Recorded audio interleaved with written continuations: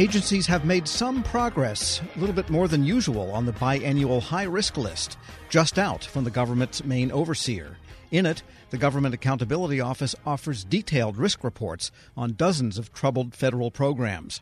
Congressional committees see the high-risk list as a sort of checklist for their own work.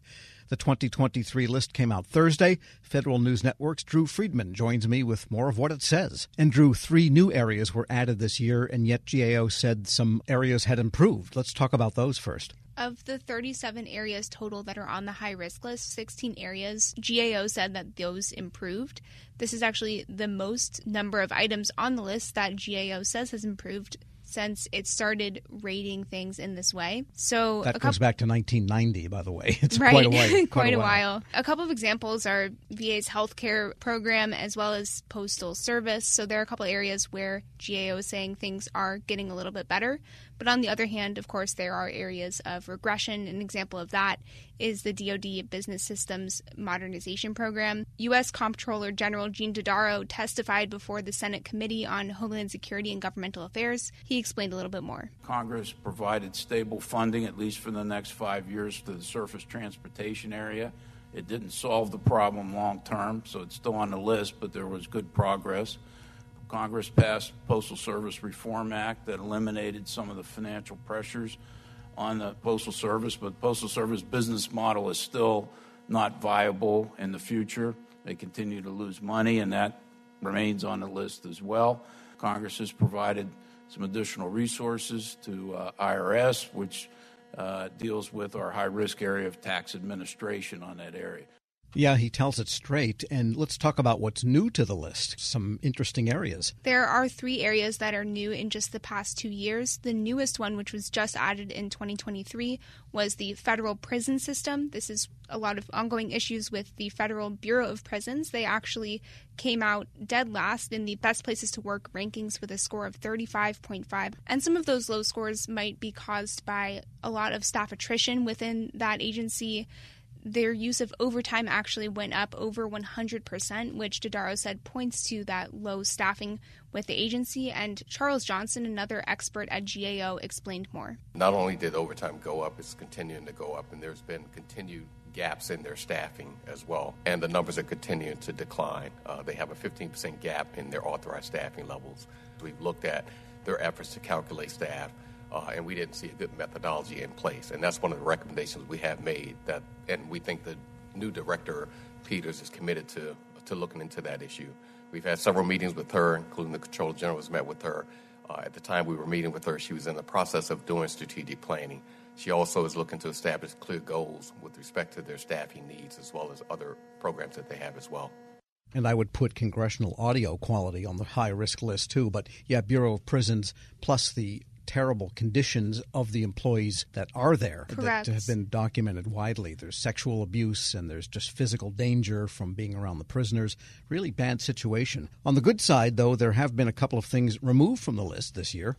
One of those was the 2020 decennial census. GAO said that they've made progress in addressing things like data quality, and they've worked on implementing a lot of the recommendations from GAO. Of course, GAO said it will still be monitoring the 2030 census that is coming up in several years from now. Another area that has been removed from the high-risk list was the pension benefit programs. They've said that there's a better financial positioning with that program now. All right, and a lot of the high-risk programs often have certain fundamentals in common, like financial management, human capital management, cybersecurity. What did GAO have to say about that one? That is definitely a top concern for GAO. It's something that Dodaro pointed to right away in the hearing. He said that it's a national security issue, but a lot of it, of course, comes back to how the federal workforce is staffing up or addressing issues with cyber workforce staffing. He also said that the White House has a national cyber strategy, which is a good thing, but that there is not yet a way to implement or measure how to really execute that strategy. So there are a lot of problems, and many of them stem from cyber workforce issues. Managing Director of GAO's Information Technology and Cybersecurity, Nick Marinos, said more. What we'd be looking for is, one, a pushback to the agencies to continue to identify where they have gaps. Even though we've seen some improvement in this area, there's no comprehensive way for us to know whether each federal agency actually knows what it needs, first of all. The second thing is that each agency then needs to focus on not only recruiting and hiring, but also retaining really highly qualified staff. We know there's a shortage not only within the federal government, but across the nation. And so it'll be important for them to leverage not only the tools that they have right now, but recent legislation that's called on creative ways to try to generate ideas for how to keep federal government employees actually staying within the federal government. And another cross-cutting issue is federal human capital management. That's something that has been on the list, Tom, since 2001, so more than 20 years. Human resources is still a government-wide skills gap, and there are even challenges within the Office of Personnel Management itself. Dodaro explained more. A lot of the human resource people were trained over the years, going back to the civil service reform days, to be compliance-oriented, to make sure you don't do anything wrong in these areas, as opposed to what can I do to be helpful to help in these difficult areas. So we need to change that mindset, change that approach, and get the right people in there to support them. Then I think things will be a lot easier. And by the way, did Gene Dodaro, in testifying, do his usual performance of not looking at any notes but having a photographic retention of everything on that high-risk list? He did not have a single paper in front of him, Tom. Yeah, it's amazing.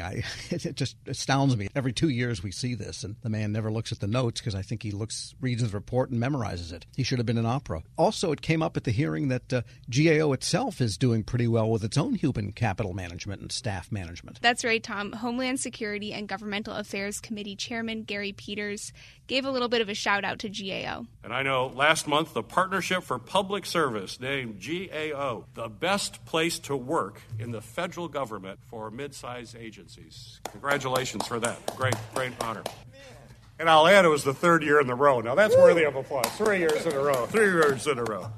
It didn't sound like Cast of Thousands was there to clap for that, but yes, that is something. And by the way, GAO is a congressional agency. They don't even have to do the FEVs. They do it voluntarily, so kudos there, too. Absolutely, yeah. They've had it for a couple of years, as they said, and I think they're trying to keep that up for the next couple of years. Federal News Network's Drew Friedman, thanks so much. Thank you. Check out her story at federalnewsnetwork.com.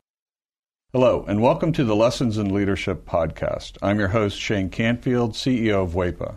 Today I'm thrilled to be joined by Dr. David Wilson, president of Morgan State University. David has had a fascinating career and has garnered a long record of accomplishments from more than 30 years of experience in higher education administration. Came to Morgan State in 2010 from the University of Wisconsin, where he was chancellor of both the University of Wisconsin Colleges and the University of Wisconsin Extension. Before that, he held numerous other administrative posts in academia, including vice president for the University of Outreach, associate provost at Auburn University, and associate provost of Rutgers. And when we were talking earlier, too, you had just mentioned that you had a wonderful nomination at the American Academy of Arts and Sciences. And David, thank you so much for joining me. Shane, it is indeed a pleasure to be invited into this conversation with you. It's not in your in the short bio here, but I also know you served in some capacity in the Obama administration. Yes, I did, as a matter of fact. As I was leaving the University of Wisconsin, where I oversaw the UW colleges, I accepted the presidency at Morgan. And on my way into the presidency at Morgan in 2010, my name was advanced to President Obama to be considered as a member of his board of advisors on historically black colleges and universities. And so I accepted and served there for 8 years during his 2 terms. Amazing. You've had a fascinating career at numerous universities across the U.S. How did you become passionate about the education field, and what are some of the biggest lessons that you've learned? First of all, I was made aware of a quote by Horace Mann, who was a great 19th century educator who really gave rise to public education in the United States. And he was the first to utter the phrase that education is the great equalizer. And why that resonated with me was because I grew up in abject poverty in rural Alabama, and there was no law in Alabama as I was growing up that required black kids to go to school. I was kind of shut off from formal education on a consistent basis. I didn't get a chance to go to school full time until I was in the 7th grade. We lived on property there that were owned by the white landowners. And so the owner of the property, a white woman would bring down to this little shanty that we lived in, and she would bring Look and Life magazines. My mom, she would make us as children plaster these pages of Look and Life magazines against the wall of this little shanty to keep the cold wind out. I would take a kerosene lamp and go around the walls reading those articles in Look and Life magazines, which is when I first came across the phrase of Horace Mann. From that point on, I committed myself, to education. It's an amazing story, and two things occur to me. One, it's almost incomprehensible that this happened during our lifetime. That to me is almost shocking. It's also truly inspiring that you recognized that you could do more and sought out to do that and were successful at it. So when you think back on that experience, how has that informed, shaped, influenced your leadership position now as president of Morgan State? It had to have an impact, but how would you articulate that? So if you go back to that Alabama environment, what I saw, it was just so many people, my own brothers and sisters, who were 10 times smarter than I was. But my first 5 brothers were illiterate. They never got an opportunity to show the nation how brilliant they were. Therefore, I really took on this whole notion that my life had to be about ensuring that individuals who were drowning in potential and they didn't realize it would be in a position where they would realize it. I was never ever about positions that would enable me simply to replicate privilege. I don't care where you went to school. I don't care what type of family you came from. I think that's where sometimes we kind of get education wrong. We have institutions that want to define themselves based on how many students they don't admit. I'm about just the opposite, taking individuals who are absolutely stellar and don't realize it and bringing that into existence for them.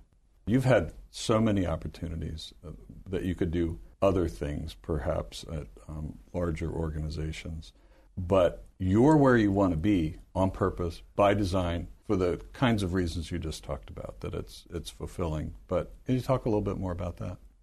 There have been so many so-called top 50 institutions in the United States that have come aggressively after me. And, I flirted with a couple of them, and I went home to Alabama because these two were very serious. And my family is brutally honest with me, and they keep me grounded. So I flew down and began to talk with them about these institutions that were coming after me. I was thinking they would be impressed. And when I finished, my youngest sister said to me, "Now, are you finished? Clearly, we are not understanding why you would even consider leaving Morgan." It just reassured me that I'm living my purpose at Morgan. And it is joyful to be at a place where you want to be versus being at a place where others think you should be.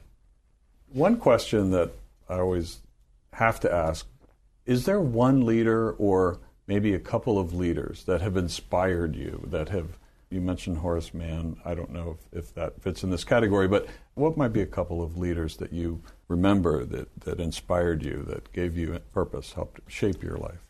In 1989, when I was selected as a W.K. Kellogg Fellow, we had to be introduced to leadership that was different in a lot of ways than the leadership that we had been exposed to. In February of 1990, Mr. Nelson Mandela was released. And that's where I wanted to go and meet Mr. Mandela. We had no idea that he would grant an audience, and he did. He granted an audience, and Mr. Walter Sisulu did as well. So here I am, having grown up in Alabama. I harbored some anger toward the society there that kept me from realizing my potential and then kept so many others like me from ever realizing their potential. At the end of a conversation that we had, someone asked Mr. Sisulu, "We're leaving this conversation thinking that you harbor no anger towards a society that locked you away for 27 years. Are we leaving with the correct conclusion?" He said, "I harbored no anger or bitterness toward the society that locked me away for all of those years, because I and others like me knew that what we were doing was the right thing. If you commit yourself to doing the right thing, there should never, ever be any space in your heart for anger or bitterness. And that was transformational for me, and why I respect and admire Mr. Nelson Mandela and Mr. Walter Sisulu today. That is a great story, and it, with all the accomplishments through your life, I'm sure it had a great impact on your ability to go as far as you have, and you're still going. Well, I have a takeaway in terms of leadership lessons I've learned. We would be well served as a nation if I think we created these opportunities for young people at various stages to really, first of all, see the United States. And then we need that same opportunity globally.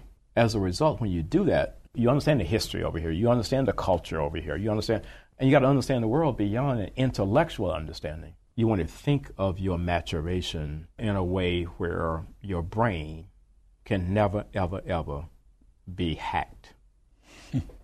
So that's sort of the way. That's sort of the way that I kind of see all of that. That's brilliant. And being born in rural Southwest Kansas, flyover country, as they say, I can tell you that your comments about travel and getting out, not just reading about it, but actually traveling, it really is important. It's absolutely critical for someone's personal development. I happen to think so. Well, Dr. David Wilson, thank you so much. I love every single piece of today, but also your life story. It's really impressive, inspiring, and thank you for sharing it. Shane, today. Thank you very much for inviting me to have this conversation with you again. And I'm Shane Canfield, CEO of WEPA. We'll see you next time on the Lessons in Leadership podcast.